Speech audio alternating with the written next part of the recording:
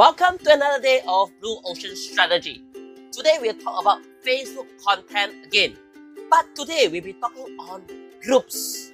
Alright, so on Facebook, there are three major things you need to understand. The one that you usually post content on is called your wall, your profile wall. Right, it's like your house. The one that is called your page, which we talked about a few days earlier. Right, it's like a small room in your house. Right, where you only invite people in. And the third is called a group that works similar to a page. Alright, and there's different settings. It could be private, it could be public, or it could be secret.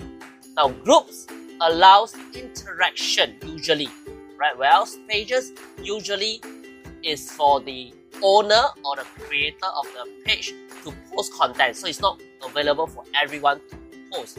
Whereas usually for groups, it allows more interaction between groups members where they can post their own content as a post on your group, and that's where everybody interact. And groups are usually formed for a certain amount of intimacy, which means to say, for example, it's a care group, a church care group. You have 20 people that you say your own Facebook group. It's just restricted to this because there's a common interest.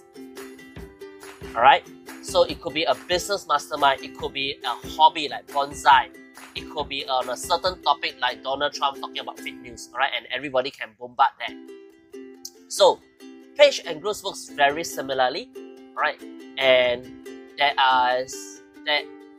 is very little difference between the two, alright, just in the settings.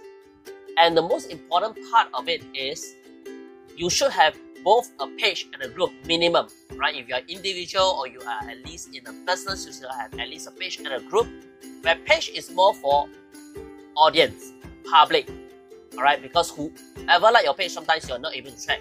But group, people need to request to join, and you can set questions for them to answer, and only if they fulfill the answers to the questions, then you can allow them to join, which means that it is more of a restricted kind of setting, whereas page is more open and public.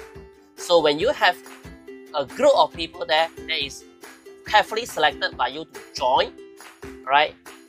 And you post certain amount of contents there that is for the general interest of people in the group, then it becomes what you call a focus group. There are certain groups that are open. That means anybody can post any kind of contents, but usually on a group, there is a restriction on what you can do and what you cannot do. So read the rules very carefully as you join on what can be done and what you cannot do, to avoid being banned from the groups if they are joining other people's groups. If you own the groups, then you can ban other people that are doing all the monkey business in your group.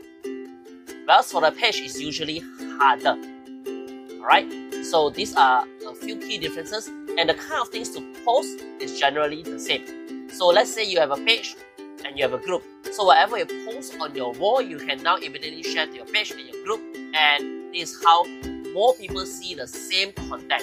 You do not need to recreate the same content on your wall, page, and group. All you need to do is to create on your wall, and you share to your own page and your own group. And if there are other pages and groups that you join that allows you to do public posting, you can share to these pages and groups as well. That's how you get more engagement on your post, which tells you so that your content is a lot more worthy than other contents. And when people are looking at their own Facebook wall, that's where they see more content, more of your content versus other people's content, right? So that is what we call algorithm AI, or artificial intelligence in short.